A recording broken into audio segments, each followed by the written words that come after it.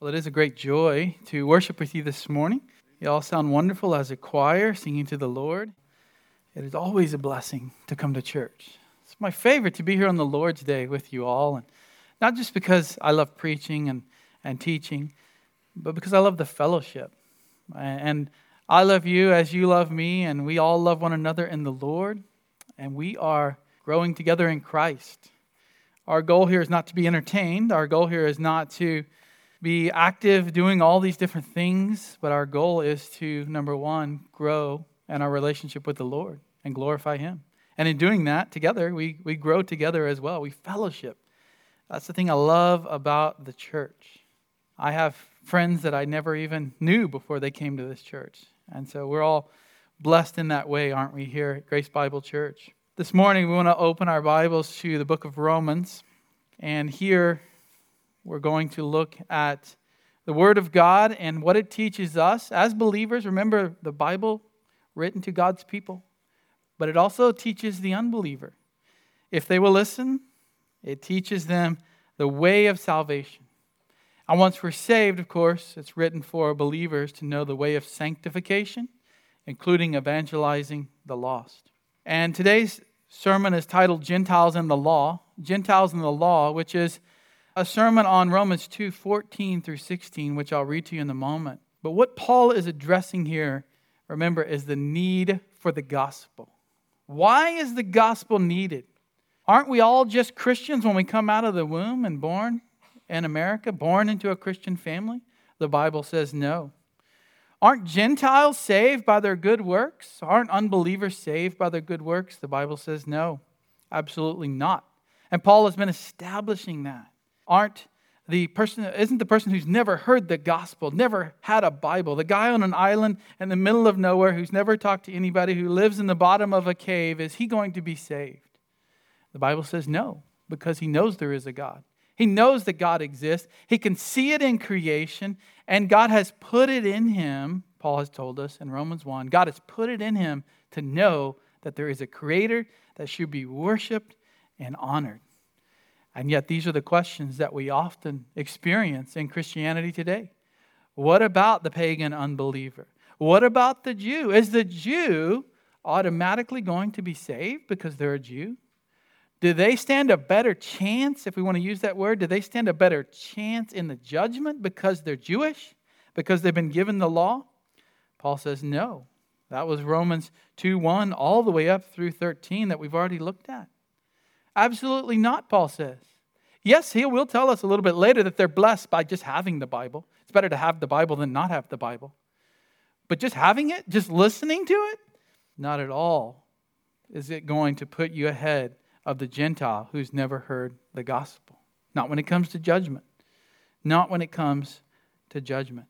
So now we get into Romans 2:14 through 16. He's continuing this comparison between Jew and Gentile.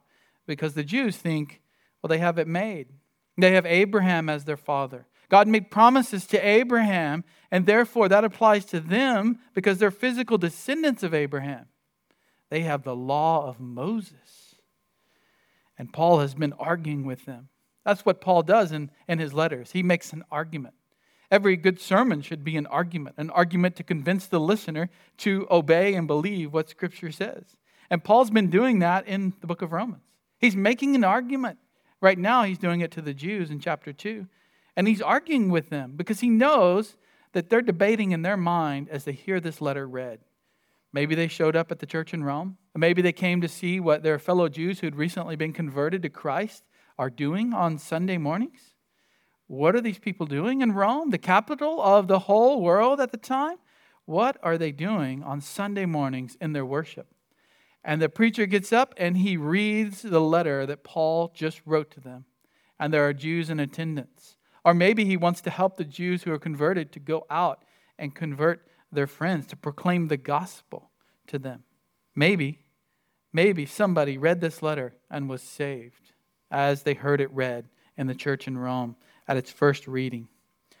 Well, let's look at Romans 2. I want to read 12 through 16. I want to give you the context, where we've been and how it all is together. There is context to every passage of the Bible. Romans 2:12. For all who have sinned without the law will also perish without the law. And all who have sinned under the law will be judged by the law. For it is not the hearers of the law who are just before God, but the doers of the law will be justified. For when the Gentiles, who do not have the law, naturally do the things of the law, these, not having the law, are a law to themselves, in that they demonstrate the work of the law written in their hearts, their conscience bearing witness, and their thoughts alternating, accusing, and else defending them. On the day when, according to my gospel, God will judge the secrets of men through Christ Jesus. Here's Paul's argument. It goes in depth. He's really drilling down. He's making sure that he's handling that objection by the Jew. This is what we are to do when people come to us with real questions about Christ, about the Bible, about the gospel. If we've been prepared, if we've been equipped, like Paul, hopefully we can sit down and we can think through what Scripture says with them. Now, Paul's inspired by God to write this. And even as we look at it, we see that there's some depth here. As with Paul, there's lots of phrases, lots of commas. We've got to dig in and look at the theology here. But I do trust that God would use it, that God would help you understand this passage, help us all to know this passage and to use it in our everyday Christian walk. Gentiles are sinners. Paul's already said that. They're sinners because they don't honor God. That's Romans 1. The unbelieving Jew is right not because they're knowledgeable of the Scripture, but they are right when they look at the Gentile and say they're a sinner. They're correct. But Paul says that's not enough. You're a hypocrite because you are right in saying they sin. The problem is you don't look at yourself. We don't look at ourselves, Paul says, when an unconverted person looks down their nose at other people. It's not enough just to know that that person is in sin. Correct, you are. But what about your own heart? And that's what he's been developing here in Romans 2. And he knows the objection is coming because he's just said, this is what we looked at last week. For all who have sinned without the law will perish without the law. Those are Gentiles. They don't have the law of Moses. But look what he says in 13. It's not the hearers, but the doers of the law. So the objection in the Jewish mind is this. How can you call them doers of the law, Paul? How can you say any Gentile does the law when they don't even have a law? They don't have the law of Moses. They've never received a Bible, especially in those days. And even today we have some pagans who have never received a copy of the Scripture. So he understands there's an objection. He's got to answer it. He's got to drill down here in verses 14 through 16 and teach on the Gentiles and the law. So I want to show you this passage with two main points here. How he answers this objection. Two main points. First of all, everyone has an inner sense of right and wrong. Everyone. Now keep this in mind as you're talking with unbelievers, as you're talking with the professing atheist, as you're talking with somebody maybe who says, it doesn't matter what you think, it doesn't matter what the Bible says, it only matters what each of us individually think. That's postmodernism. That truth is relative. That truth is set by each individual. Keep this in mind as we look at Paul's argument and how you might talk to such a person and evangelize them. Everyone has an inner sense of right and wrong. We're all born with it. Everyone has this morality that God gives us. And first of all, he tells us here that they have a law written upon the heart in verse 14. They have a law written upon the heart. For when Gentiles who do not have the law naturally do the things of the law. The law, capital L, in this whole discussion is the law of Moses. The law of Moses. They do not have the law. He's real clear. Gentiles do not have the law of Moses. They do not have a copy of the Bible in Paul's day. If he went out to the edge of the Roman Empire and evangelized, let's say, the Thracians or the Scythians, he would not expect them to be carrying a Bible in their back pocket. Not even Christians, not even Jews at the time had a copy of their Bible, even though they heard it read at church and they memorized portions of it. He's saying simply, look, the Gentiles do not have the law of Moses. But he goes a step further than he's gone previously. They do have a law. Naturally, he says, they do the things of the law. Yes, the Jews have got the oracles of God. They've got the scriptures, and they're commanded to follow them. But the Gentiles don't have a Bible, and they still sometimes seem to do good things. Sometimes they seem to do, and they actually do, things that are in accordance with the Mosaic law. How is that possible? Well, he says that they naturally do this. It's by nature. In their hearts, God has put that there. It's by nature. They're born with it. This Greek word for nature, physis, means the regular or established order of things. And just like all creatures are subject to the law of gravity, that is part of God's natural order of the universe. All people are subject to the natural law that God has given them. All people. No one gets out of that. You can't say, I don't have the Bible, I didn't know. It's kind of like driving down the highway and saying, officer, I'm really sorry, I didn't see those 10 speeding signs on the interstate when I was going 95. What's he going to say? Ignorance of the law is no excuse. And you probably did see them if there's that many of the signs to begin with. Well, God has put all kinds of speeding signs upon our heart, in our minds. There is a natural law. And he even says, these Gentiles, not having the law, they don't have the law of Moses, they're a law to themselves. They have a law, and it's a law amongst themselves. They have their own law, we might say. It's in them. It's among them. It's part of their culture. They know in their heart what is right and what is wrong. They know it. Every missionary who goes out into the mission field where the gospel has not been heard, where the Bible is not handed out, where they don't know who Jesus is, those cultures still have a sense of right and wrong. Many ancient pagan writers actually wrote about this.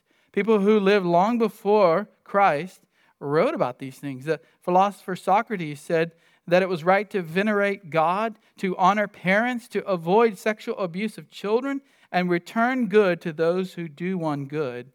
And he said these are laws that all people have. Aristotle, another philosopher, said that some people were so virtuous they did not need laws, for they are law to themselves. Almost exactly the same Greek words that Paul uses. He is using a phrase that the culture was very familiar with. That there are, of course, right and wrong in every culture, and people have this law to themselves. Yes, they need the gospel. He's going to get to that. But right now, he's simply establishing the fact that everyone knows right from wrong. And the Jew can't say, well, they don't even have a law. How can you say that they do the law? That's not correct. Paul says it is. It is because they have a law, a natural law to themselves. The Stoic philosophers, even of Paul's day, the ones he would have heard preaching on the street corners in Athens, preaching their Stoic philosophy, thought that living virtuously was the same as living in accord with nature.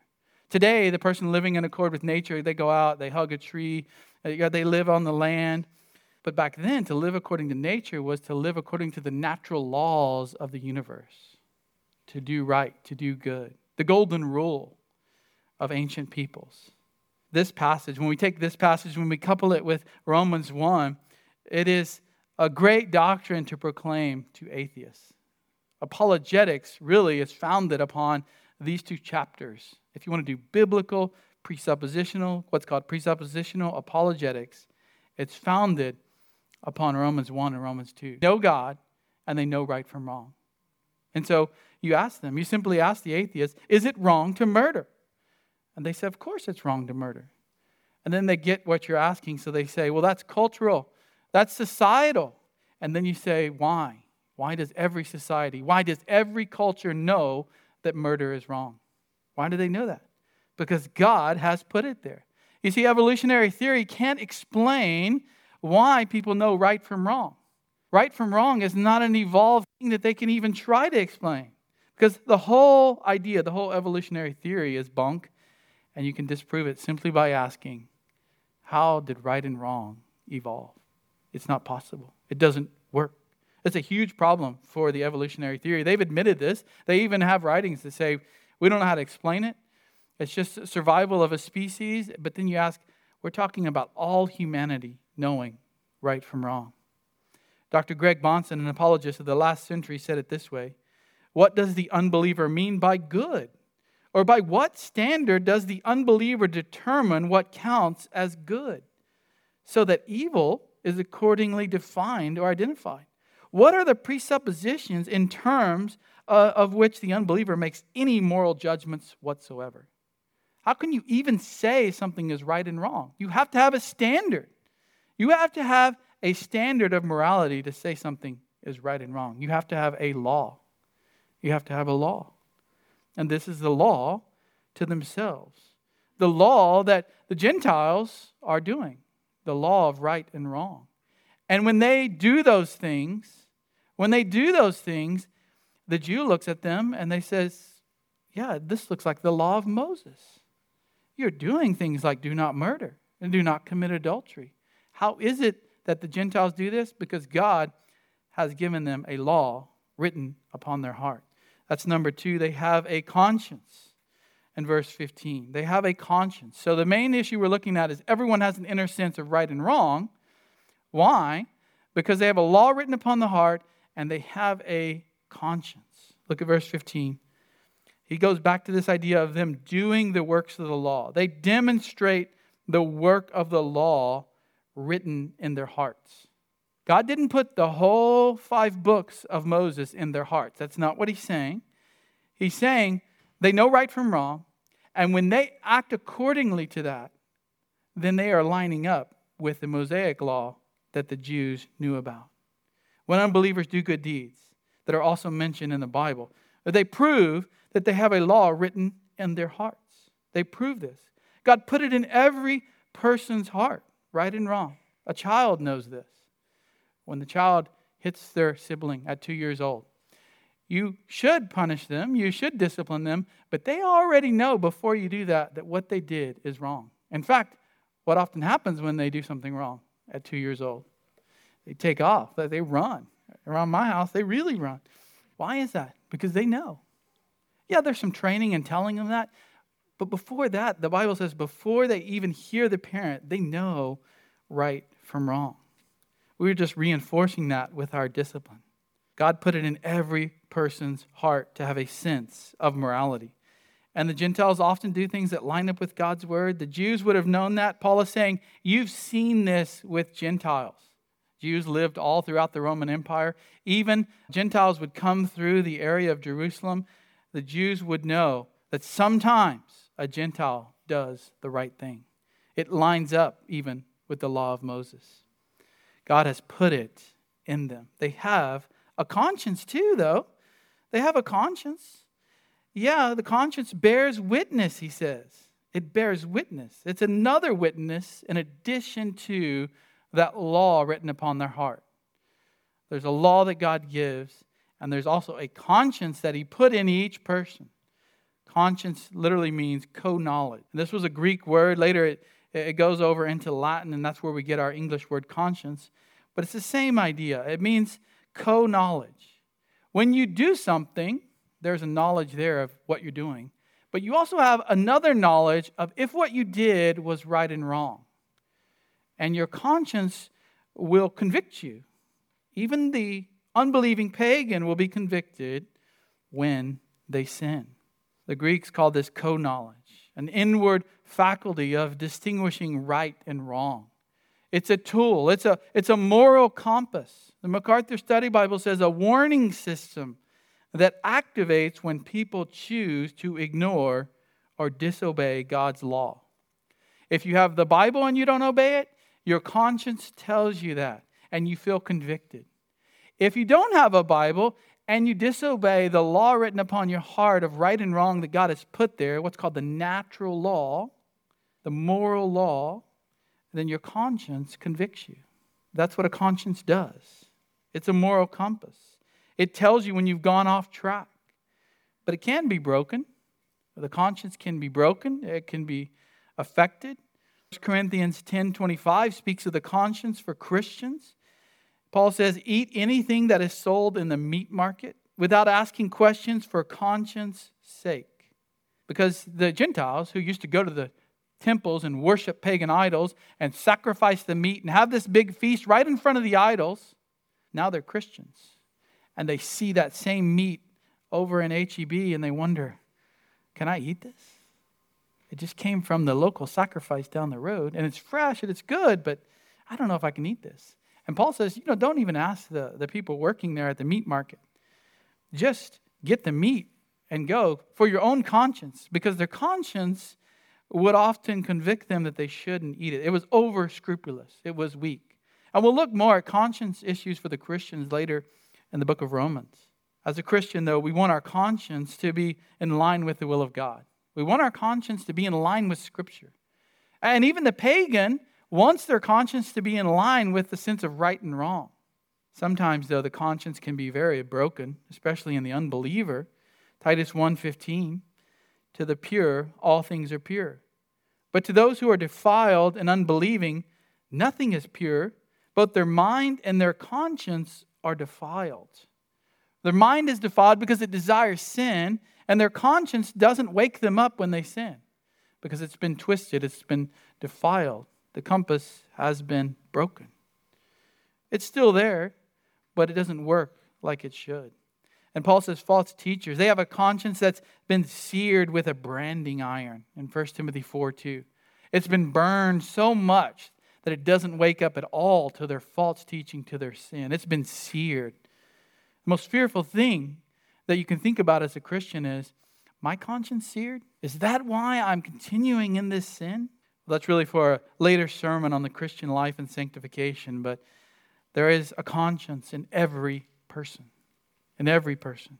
And Paul says the unbeliever has the law written on their heart, and then they have the conscience who looks back at all their actions and says, did you obey what light God has given you? Did you obey the law, the natural law? Did you do the right thing? What the conscience will tell you.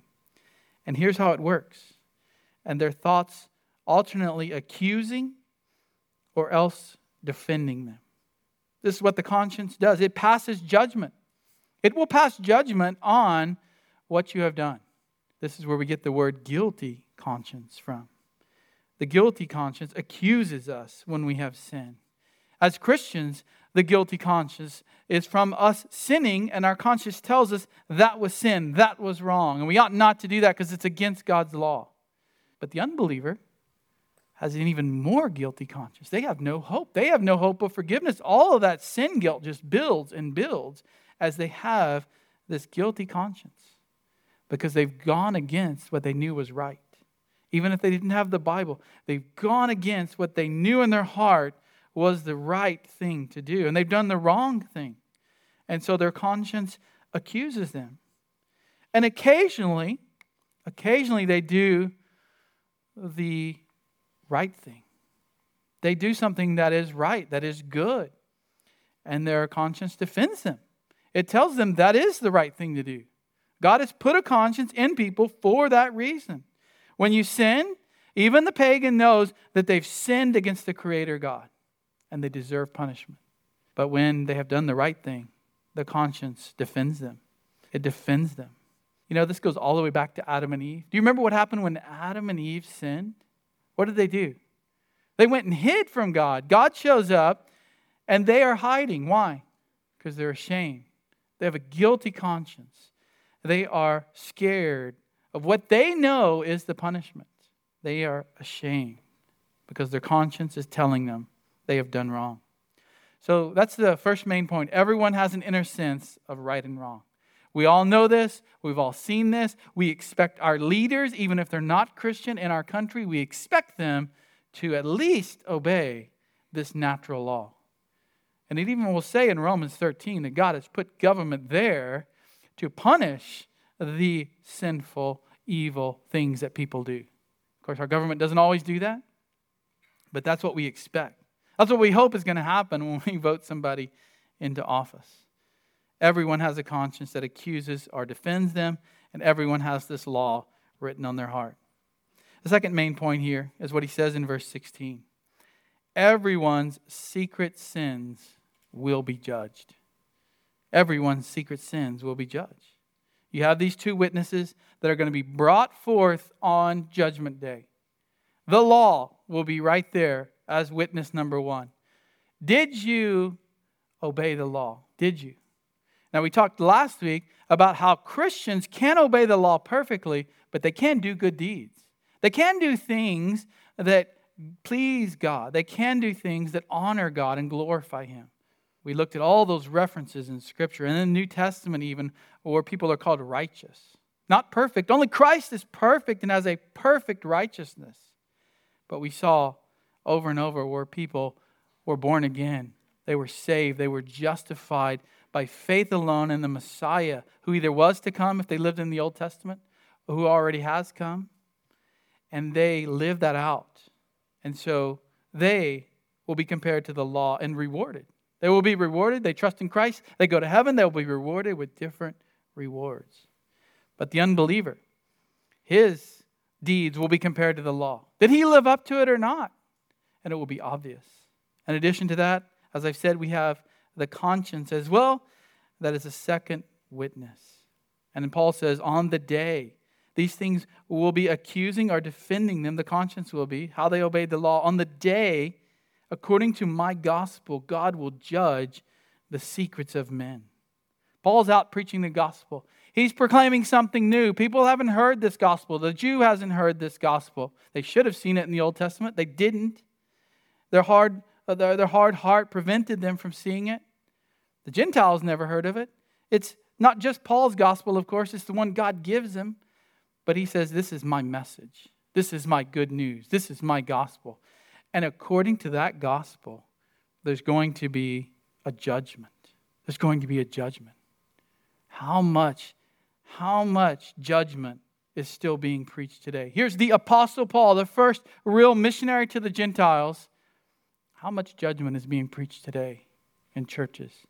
We expect to see people saved in churches throughout the world, but there's no judgment. And Paul says, according to my gospel, there's going to be a judgment. Judgment doesn't sound like gospel, good news. He's not saying the judgment's the good news.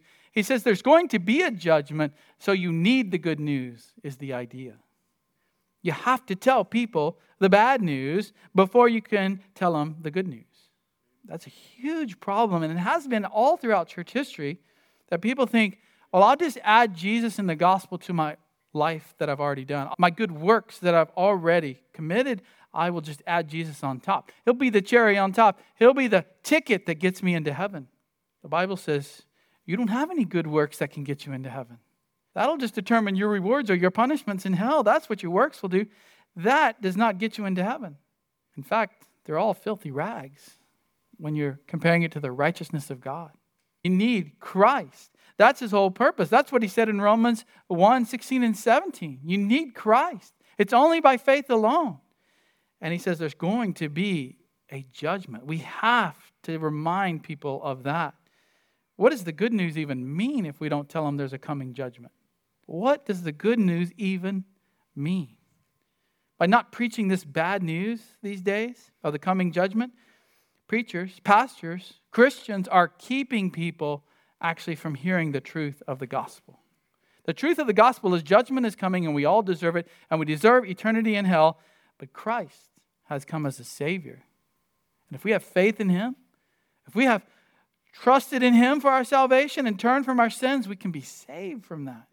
And yet you have all of these preachers, pastors, who aren't even qualified, going on and on about love, prosperity, blessing in this life now, and there's nothing about judgment, which is just making the wide road and the wide gate very easy to go on.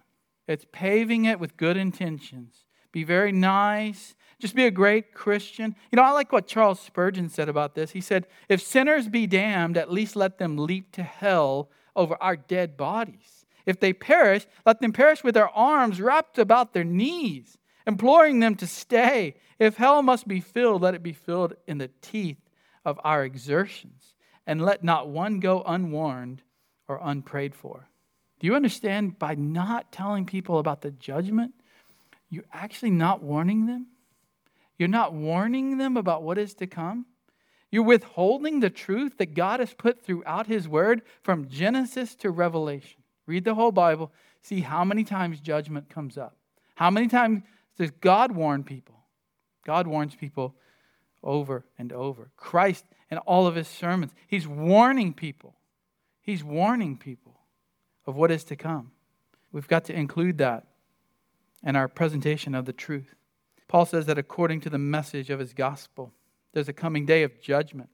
A judgment that will include all the secrets of men. Now he's still following the flow of his argument from verse 15. He's saying that the conscience is going to accuse and it's going to defend every now and then, but mostly accuse. If a person is outside of Christ, they've committed quite a bit of sin that the conscience will accuse. And what is going to happen is all the secret sins will be exposed. Not just talking about the thought life. Yes, those definitely will be judged. But in context, he's talking about deeds. He's talking about outward acts. The secret sins.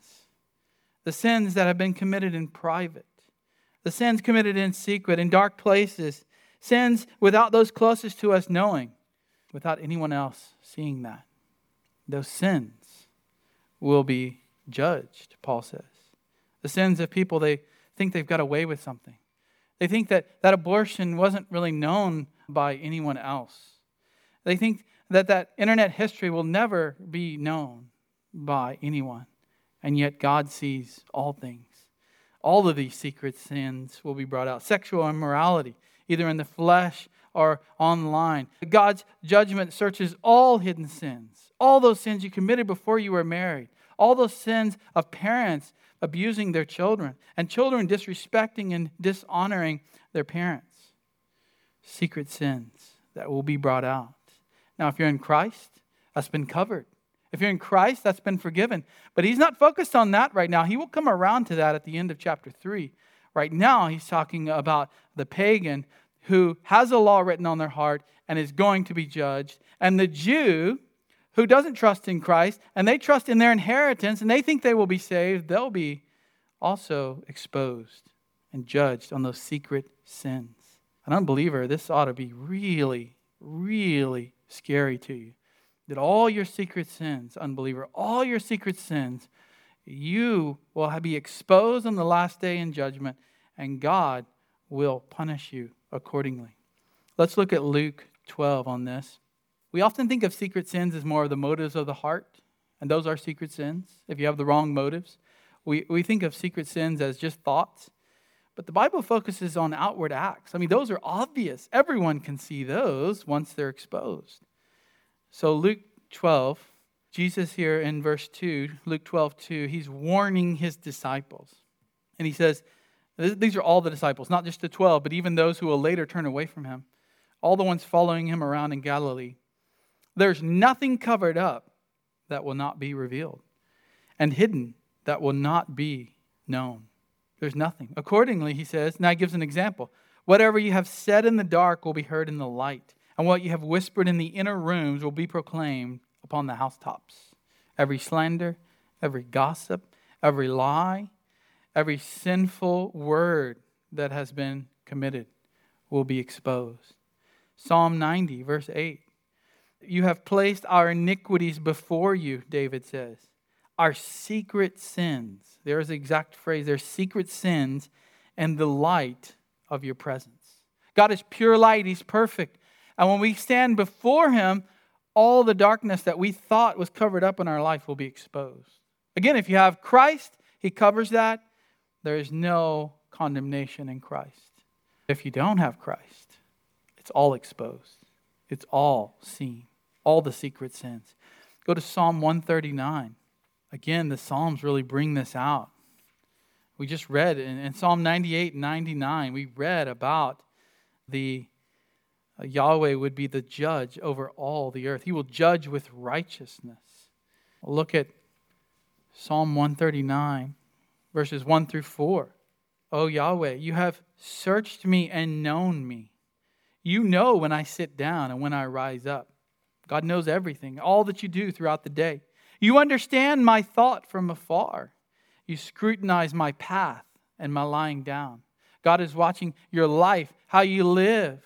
Are intimately acquainted, David says, with all my ways. Even before you there is a word on my tongue. Before there's a word on my tongue, behold, O Yahweh, you know it all. God knows everything. Jeremiah 16:17. For my eyes are on all their ways. Talking about Israel, but this applies to anyone who is turned away from the Lord. My eyes are on all their ways. They are not hidden from my face. God's eyes see everything. Nor is there iniquity, that's sin, concealed from my eyes. That was the problem with Israel. They thought they could go and worship false God and do it behind closed doors, and that God didn't see them. Today we have people who think they can do whatever they want as long as it doesn't harm, they say. They use the word harm very loosely, as long as it doesn't harm another person. The problem is they often are harming another person in the sins that they're committing. God sees all of that. Ecclesiastes 12:14, for God will bring every act to judgment. Every act to judgment. Everything which is hidden, whether it is good or evil. This is right after he says, fear God. Fear God as a believer. Fear God means to love Him zealously. To love Him so much that you don't want to sin, that you want to live a perfect life. And obey, Solomon says, obey His commandments. For God will bring every act to judgment. God knows. God knows. Not only does He know your heart, but He can bring all of those acts that we've done in our life before Him on Judgment Day. And that's where we've been looking at all throughout this passage, this idea that it's not what you say, but what you do with your life. If you're a Christian, Jesus says, you will obey my commandments. You might not always do it perfectly, of course. You will struggle. You will go through these ups and downs of sanctification along the way. But you will live out the commands of Christ. In general, you will be growing and becoming more and more sanctified. The unbeliever, not at all. Even if they say they're a Christian, it will be obvious on Judgment Day based on what they have done. Hebrews 4:13, there is no creature hidden from His sight. No one can hide from God. But all things are open and laid bare to the eyes of Him with whom we have to. Now, he's writing to professing believers. He's writing to a group of Christians who want to go back to the law. You see, it's the opposite here in Romans 2. They're trusting in the law. They think as long as they have the Bible in their hands and hear it read in the synagogue that they're going to go to heaven. In Hebrews, the problem is they say they're Christians, but they want to go back because they're scared of persecution. They want to go back to being Mosaic Jews.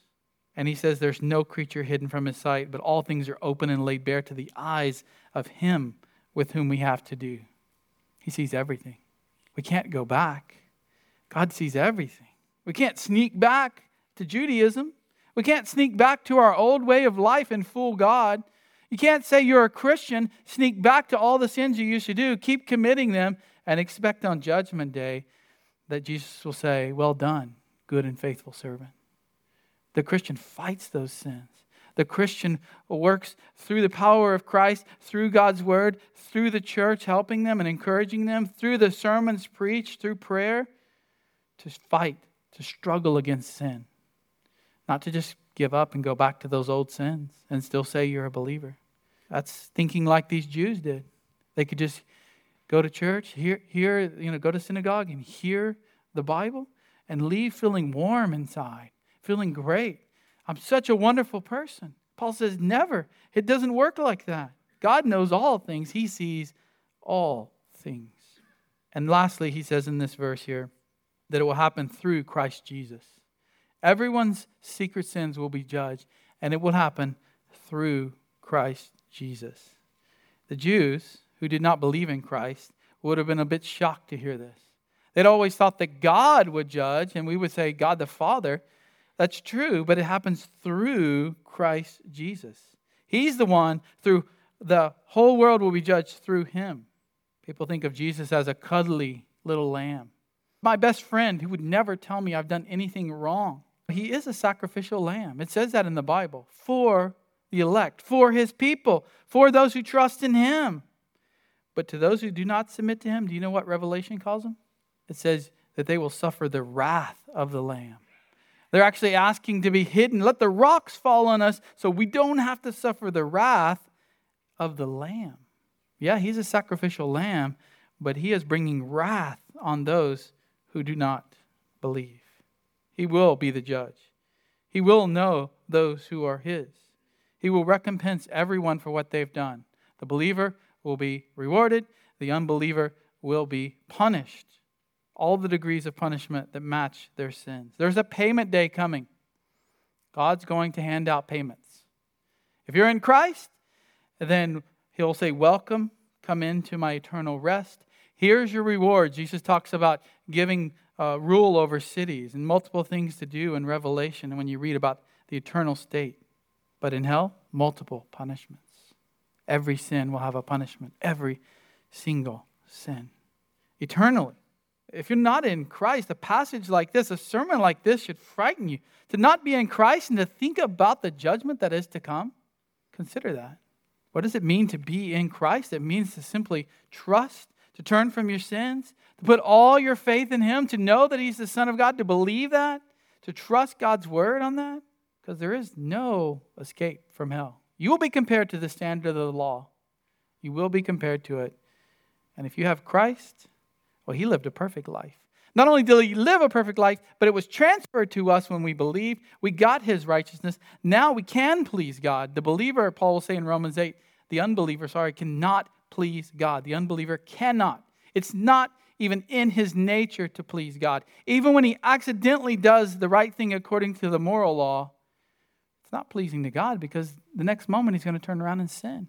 There is no escape from judgment except through Christ. There's only one way out of judgment. There's only one way out of hell. Complete trust in Christ. Why would someone go to church one time, multiple times, hear about the truth of Christ and not believe? Why would Christians continue to think they're saved, to call themselves a Christian, but not live at all a godly life? To have this passage in Romans 2 describe them better than the other passages which describe a Christian growing in grace. It's time to truly come to Christ. It's time to come to the only one who can save. The Lamb that was sacrificed for His people. The atonement that was made, the propitiation. God has wrath against sinners. We saw that. Go back in Romans 1 and we'll see how this whole discussion started here. This is how Paul starts talking about the gospel. He doesn't say God loves you and has a plan for your life. He doesn't say all of these things we hear today. He says in 1:18, for the wrath of God is revealed from heaven against all ungodliness and unrighteousness of men who suppress the truth in unrighteousness. Now go forward. After he's talked about Gentile, he's talked about Jew. Look what he says in chapter 3, verse 10. There is none righteous, not even one. There's no one who understands. There's no one who seeks for God. The seeker-friendly movement just completely got demolished by that one verse. There's no one who seeks for God. The natural man does not seek for God's glory. The natural man does not seek for the one true God because He's holy and He's righteous. The natural man fears Him. We need to have a change in the heart. We need to be born again. We need to believe in Christ and trust in Him. Today's that day. In the moment, we're going to celebrate the Lord's Supper. And we're celebrating the death of Christ. We're celebrating that atonement. We're celebrating the fact that we don't have to go through a judgment that condemns. Yes, there will be a judgment of works, but not the judgment that condemns to eternity in hell. If you're an unbeliever, though, that atonement doesn't apply to you. Children, teenagers, adults, trust in Christ. Look to Him. Why spend your whole life faking it? Why spend your whole life calling yourself a Christian? You know your own heart. Your conscience tells you. You know. Your conscience will convict you if you're living in sin and not living according to what Christ has called us to. That is what we are to think about. That is what we're about to do with our Lord's Supper. To think about the price that Christ paid for us. So let me close in prayer as the men come forward to pass out the elements. I'll close our sermon in prayer. Lord, thank you so much for Jesus Christ. You sent your Son to this earth. He died for us. He paid the price. He took on flesh. He humbled himself in doing that. Lord, we don't want to have our sins exposed and judged. Thank you that we're in Christ. Thank you that we know there's no condemnation with him. And I do pray for those who are here today who don't fully trust in Christ. They don't actually believe in him as their Savior and King. They haven't turned from their old life of sin. Let this message stir up their conscience. If it's a seared conscience, Lord, let it ignite the flame that I know you can do, Lord, to make their heart alive again. Help them to recognize this is the only way of salvation. Thank you, Lord, for Jesus Christ. We pray that all the children who grew up in this church will come to know him as Savior. They will love him. They will spend the rest of their lives living for his glory. We do pray this in the name of Jesus. Amen.